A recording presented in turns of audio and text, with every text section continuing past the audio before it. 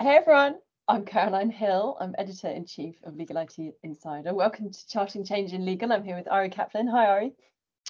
Hi, Caroline. Great to speak with you. Hi, everyone. I'm Ari Kaplan. I'm an analyst that covers legal, and I am excited this week to talk about something we have not talked about, like artificial intelligence or chat GPT or actually those issues have evolved. So anything interesting that you're hearing this week, Caroline?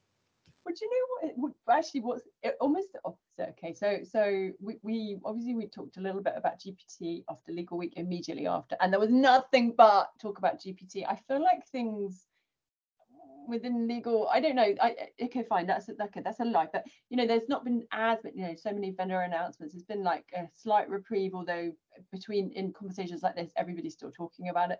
But I do think that people have been reflecting. I've had some really fascinating conversations with law firm legal tech heads. Like, so there's one who, when you speak to somebody, it's real food for thought. Like, I had a moment to pause and just, get off the GPT roller coaster.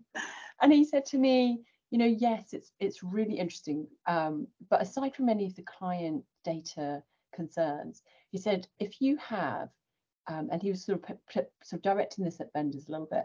If you have a solution, actually vendors and law firms, if you have a solution that works really well, like machine translation, and it does what it needs to do, and it doesn't really need to be improved, and it's been worked on for some time, and you kind of refined it. It doesn't need GPT. He goes and he goes, he said it's expensive and it's bad for the planet. And I know that you and I sort of thought about this before. Ari's laughing at me because we were like, why is it expensive? But anyway, so but obviously it's because of the huge amount of server power it takes, right? Huge amount of data center, and so it was real food for thought for me, I have to say, to kind of get off the GPT roller coaster or get on in a different way. I don't know if any of that resonates with you. Well, I think because of where we are in the year, mid-April, and the structure of how firms have treated a return to the office, you're starting to see much more thoughtful conversation. So in my conversations with law firm leaders, this was the turning point, right? The watershed moment for going back to the office a little bit more formally, not full time. I don't want anyone to get super nervous, but a few days a week where most people are in the office has happened now. It started in the early part of the year. That's when the whole GPT conversation happened. People went wild. They couldn't believe it. They started creating poems in the voice of whatever, right? All kinds of strange experiments. And then they started seeing each other. So the work started getting done, but then there was this moment. I think back to this kind of idea of having a cooler conversation, and people would start to say, "Hey, did you see whatever? What will we do with that?" And I think the more thoughtful conversations started there, were sparked in that way. Then once you have the foundation, you could kind of go back to Zoom and have a quick 30-minute. I think that the conversations that have time settings where you have a 30-minute Zoom meeting and then it's sort of just leave meeting. You can't do that in person. And I think that the starter happened to be a result of many different things, but I think you're right. I think definitely people are being more thoughtful about the practical approach. And we saw this happen in so many different ways over the years. With e-discovery, it's happened where it was like, oh, we can do all these wild things. Let's think about how we actually apply it to a problem. And you're starting to see that here, which is super interesting because I think practical innovation is what most organizations are striving for. Yeah, I do think that. The other really interesting thing that this person said, which I haven't really heard talked about elsewhere, is about that firms appear to have been taken by surprise, in the last few weeks. And he said there were three things that I think really resonated. The second one was he said that firms that have been taken surprise by this really aren't doing their job in terms of staying on top of what the likes of Microsoft are doing. He said this was no surprise or shouldn't have been any surprise to anyone. He said Microsoft has been talking about generative AI for years, and anybody who's been really tracking that in the way that they should, would really have, this should be no surprise. And he used the example of transcripts and all of this kind of stuff that has already, even predicting, what you're going to say next. He said, this stuff has been trailed for a really long time. This is an evolution, not revolution. And he said, and that was very interesting, because a lot of law firms, unless they're really big, don't, in many cases still, I think, I don't want to be disrespectful to IT teams, but I don't know whether, I'd be interested. I need to look into this more as to how many have that specific function. Somebody who is in charge of really going, right, this is what Microsoft's doing. What does this mean for us? And from a real analytical perspective. Yeah, I think it's unfair. I find myself always being sort of this defender of law firms, but I'm just You are trying to be Switzerland, right. But what I'm trying to do is to be fair, in the sense of I ask. So I did a report several years ago about financial intelligence and how that gives law firms a competitive advantage, especially as we were coming out of the deepest part of the pandemic and law firms struggling to balance what they had going on. And I just finished one that'll come out for the Association of Legal Administrators conference next month, talking to COOs. And both times I asked a question about how much of your time, of your day, of your schedule is dedicated to strategy and innovation, because that's kind of what we're talking about here, right? We're talking about yeah. leaders taking a moment, a deep breath, sitting at their desk and sort of pondering the future. And they generally have a very limited opportunity to do that. They desperately want to. And you see a lot of firms. There's a sort of an incredible community that we're both kind of sort of a part of, I guess. Of this knowledge management community, the kind of the folks in legal who are really driving change, whether at the highest leadership level or dispersed throughout the firm. But I think it's unfair. Yes, were people caught off guard about? Yes, but I think that's been true universally, right? Schools have been caught off guard, and regular non-legal businesses have been caught off guard. It happened very quickly, and it Yeah. was super interesting. And it's not like when e-discovery first came out, my kids approached me and said, "Hey, Dad, have you seen this predictive coding?" But both of my children texted me about Chat GPT, both teenage, and I just think that's what's happened, right? Your parents and your neighbors are asking you about this. That wasn't happening with, the evolution of document management. Not that those things weren't important, but this is a much more universal trend. Yes, and Microsoft has been busy doing this for a long time. Microsoft bought Nuance and all these other Microsoft and Google and all these other companies have been doing this for a long time. I think that standard is a very hard one to meet. But yes, now that they've been later, they need to be mindful of it. I think they are. And I think I'll just say one last thing, that in my eDiscovery Unfiltered research, I interview a basket of law firm leaders and corporate leaders at the beginning of every year for this research. And because of the way that Legal Week fell out, I did a bunch of interviews right before and a bunch of interviews after. But the interviews that I did before, let's say in February, didn't mention AI and ChatGPT as much as the interviews I did in early April. That was the one trend that everybody talked about. Whereas in the beginning of the year, there were concerns about the economy. There were thoughts about, streamlining a certain software or migrating still to the cloud, right? All of a sudden, though, the ChatGPT conversation. So I think it did happen fast. So while it seems like people were caught off guard, I think we're still in a very, very early part of that cycle. That's a really good point about, so I'm about to post an article from the Skills, which is a write-up of Skills. So I asked Lucy Dillon, who's on the planning committee from Skills, to pull out some of the highlights, particularly of the sort of closed conference that happened in New York, which I'm just about to post. And she summarized some of there's obviously the in-person forum, and then there's the earlier online one. And what was fascinating about that was that in the in-person one, GPT featured really highly, and in the online one, where the agenda is set just a little bit before, GPT didn't feature at all, right? Which is fascinating. I mean, if you can only, so people weren't talking about it. I mean, that's, so you're right. It's a fair point. And I want to put a plug out for skills.law. A great, no, just like a great community event and a wonderful contribution to exactly the conversation that we are having, where they offer free content, incredible networking. It's just a wonderful thing that Ozben Amram and Lucy and the entire team are doing there. And and I know that it was sponsored this year by LexFusion, right? So it's great that this has been something that the community has at no cost, Yeah. and is a real benefit that people should It's take one of advantage my of. favorite conferences, Yeah, and the yeah. online one, they're already taking canvassing ideas for next year, so in terms of content and all that kind of stuff. So it's really worth getting in touch with those, or Lucy Dillon or one of or Ron Friedman to get involved. I agree with you, it's absolutely brilliant.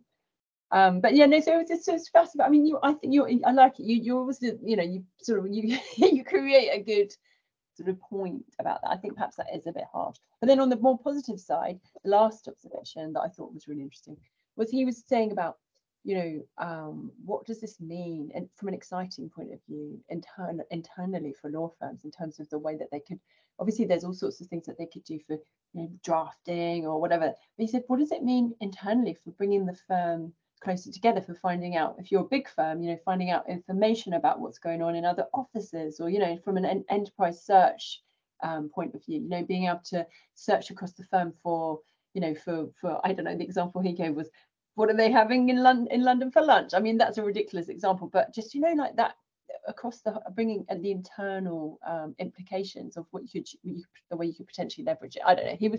It was a really fascinating conversation, and slightly different from, obviously, the client data piece. I think is still very much an ongoing conversation, and actually I had an email from a solicitor not so long ago saying, oh, how do I get my hands on Harvey, could you connect me, and I'm like, well, it's probably something to be done at a firm wide level, but and then I connected him with a couple of vendors who were doing something in the space, and they said, oh, actually, we're already working with you at a high level with your firm. And I think firms need to be the excitement that you've already talked about, which is fantastic. It's just fantastic that people are so excited about it. But obviously, they really need clear guidance to lawyers, about this. You can and you can't do this. And I'm still not necessarily 100% seeing that happening. Well, and then this is, I mean, one of the other things that we have seen over the last few weeks is that firms are starting to announce layoffs. They are streamlining their operations, and maybe nobody wants to hear this at that moment of when a door closes, a window opens, or whatever. I've certainly had many conversations with folks who are in transition, and sometimes it's meant to be a very practical conversation where they want to, tap my network, which I'm happy to extend, or an introduction or something like that. And sometimes they just want to vent, and it's an emotional experience. And depending on what stage they catch me, I'm happy to listen or happy to provide some guidance. But the one thing that seems to be happening is that at this moment where there's a contraction, there's all of a sudden this incredibly exciting pivotal moment where, if you're really good at understanding how this works and how it can be applied, and frankly, just a little bit more than most people, you could really gain a huge competitive advantage in your job search. It's certainly a question that people will have, and I certainly would love to spend more time talking about it and learning about it and just being a student of where it can be applied. I definitely don't want to be just pushing something I'm not really familiar with, because I think that doesn't do the our community any good, just saying, oh, or predicting the destruction of everything without really understanding why. Because this came up yesterday on the virtual lunch. So Yeah. our sponsor this month, this is a company called TrustPoint One, and we had some of their leaders on, and we were having this amazing. I don't record the Tuesday conversations, unfortunately. We'll have another one on Friday, which I do record, but we had this great conversation about how cyber criminals and hackers are leveraging chat gpt in a way that makes it a cybersecurity concern. Yeah. And that was really interesting. It was super practical. They were talking about using ChatGPT to draft something, to draft it quickly, to deploy it in a way that is nefarious. It was super interesting, and it was very Oh, practical. And you could tell that, and we ended up having very granular conversations about what's covered in a cyber insurance policy. And that conversation is an important one for firms to have, and mm. is something you can have right now, and is something that the carriers are having. The other stuff about the transformation of the profession, we every year seem to have a conversation about the transformation of the profession, and every few years it occurs. Something transforms, but I think that in the day to day, it's hard to have a focus just on that. With this cyber, that's a really interesting point, because obviously with the phishing attacks, they've become so much more sophisticated, right? Like, so when they draft you that email saying, "Hey, Caroline, I've read all of your blogs about, and you're an amazing writer," and I'll be like, "Oh my god, this is so me. I am amazing, and I did write that, right?" Like, and then so I go, and they go, "And would you like to click on this link by this equally esteemed writer," right? Do you know what I mean? You could see, so it would take them potentially a really long time to do that at volume and flattering everybody.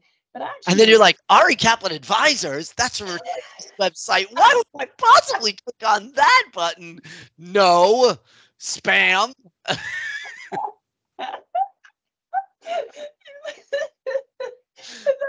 really terrifying, because they could use it to draft a credible something or other, right? Like Note they to could use it staff, as do a not basis. send emails to Caroline Hill about how great you are by complimenting her. She doesn't respond well. I'm just going to assume it's a phishing attack. I mean, like, anyway, but we should probably move on from GPT. You mentioned earlier about going back to work in the water cooler.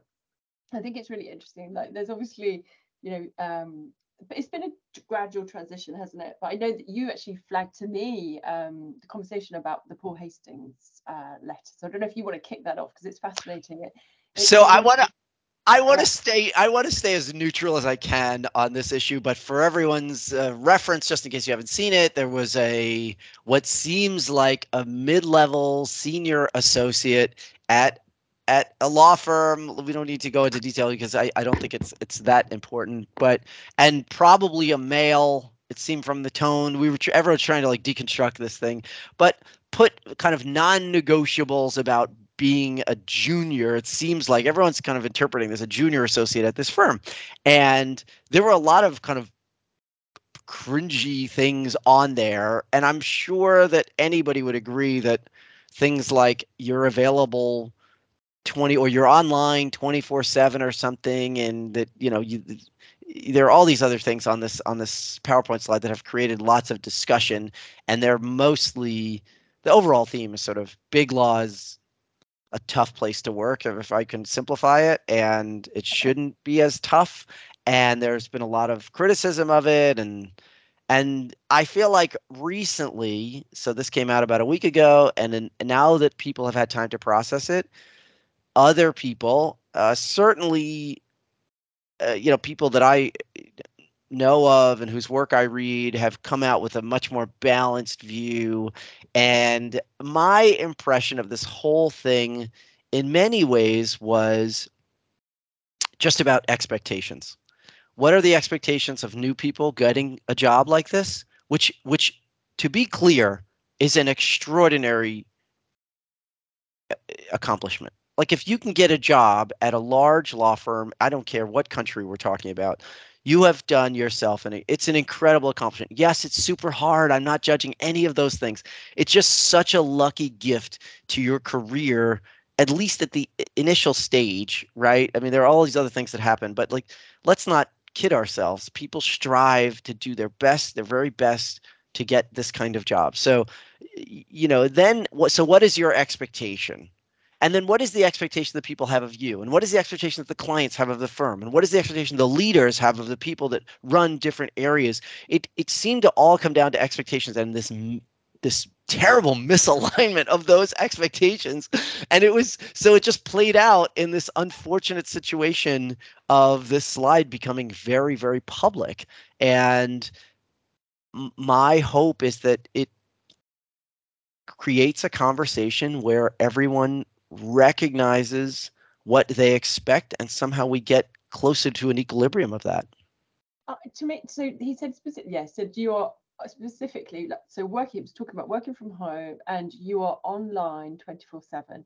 And to me, that is the biggest issue about working from home. And I think that I think it's good, one sense that it has brought this out, obviously, in a slightly more controversial way. But I actually think it's true. I think it's a huge issue. I think that people are going to get sick. I think that, because the trouble is, whereas before, I mean, obviously, for firms, big firms, there has always been an element of you are available constantly. There's always been an issue over work-life balance. But I think the thing now, when and a lot of them have obviously had to go back to the office some of the time, right? So it's not like you're just at home the whole time.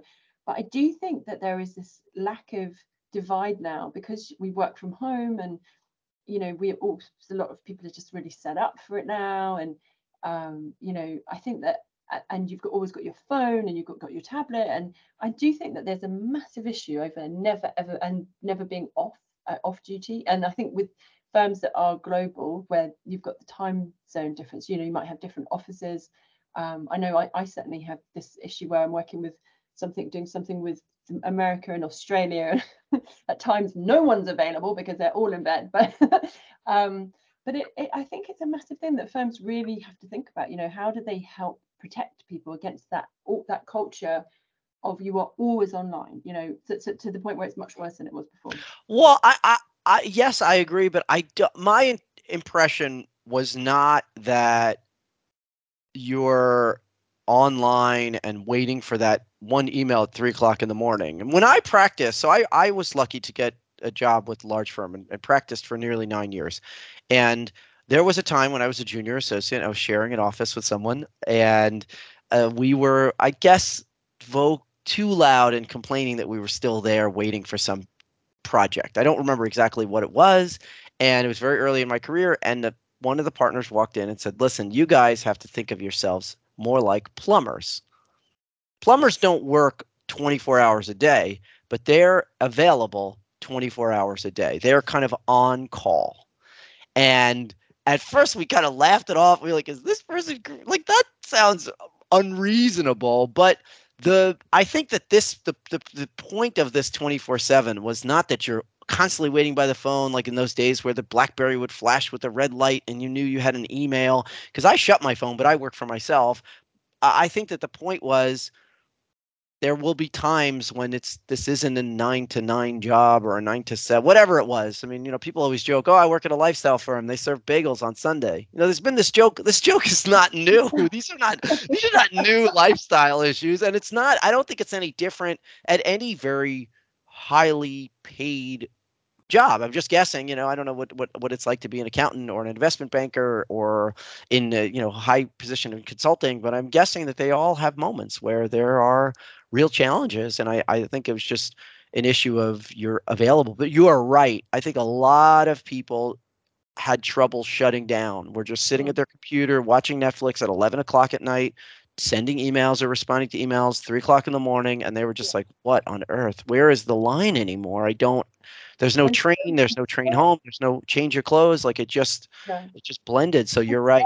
Like I think I work from home, and you work a lot of the time. I know we Yeah. travel and we do all this, but I do think that it is harder than ever to put up those barriers. And I do think for firms as well, I'm always astonished by how little visibility they still have, given how long we've been doing this hybrid working or working from home, of really what people are doing other than emails. Like, so we did I'm not kind of promoting any particular task management solution, but I do think that firms should have a system whereby they really have visibility over what associates are doing. This is a different point. I'm going off on a tangent here, going off on a rant, but unless it's really important, because for some associates they might be have less, and then they're worrying about their promotion opportunities, and and if they are working in a firm, there are lots of firms I know of where they are substantially working from home, and therefore they don't have the visibility that you would do if you're in the office, and they don't know what people are doing. And so some of them may well be working 24/7,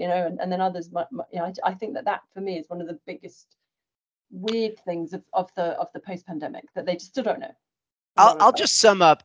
I'll sum up our discussion today and just say that all of these things, whether it's the evolution and application of AI and ChatGPT, and how people are returning to the office, and what the lifestyle in certain kinds of organizations is and should be, is that we are now in this moment of having a real conversation in a lot of different ways about what the profession looks like and what we want it to look like and what it will be forced to handle it looking like, because we can't stop the train of technology development. So I think that it's great. I think that we're at a great moment of having a conversation, as long as people approach the conversation in an effort to empower and engage, as opposed to just be heard and influence, because then it's not a dialogue anymore, and I don't know that it's going to be as productive that it otherwise could be. Ari, you made it sound like we had a really great chat. Like We you made just it sound like I made it sound like real thoughtful discussion. I just summed it up. So you know what I'm going to do? I'm just going to cut out everything else and just give the last minute, and let's that'll just be our show today. that was the best bit of all. Like that was awesome. Awesome. All right, everyone. It was my privilege to be joined by Caroline Hill. Caroline, I look forward to having our next conversation. I love that. All right. It's nice chatting with you as always. Until next time.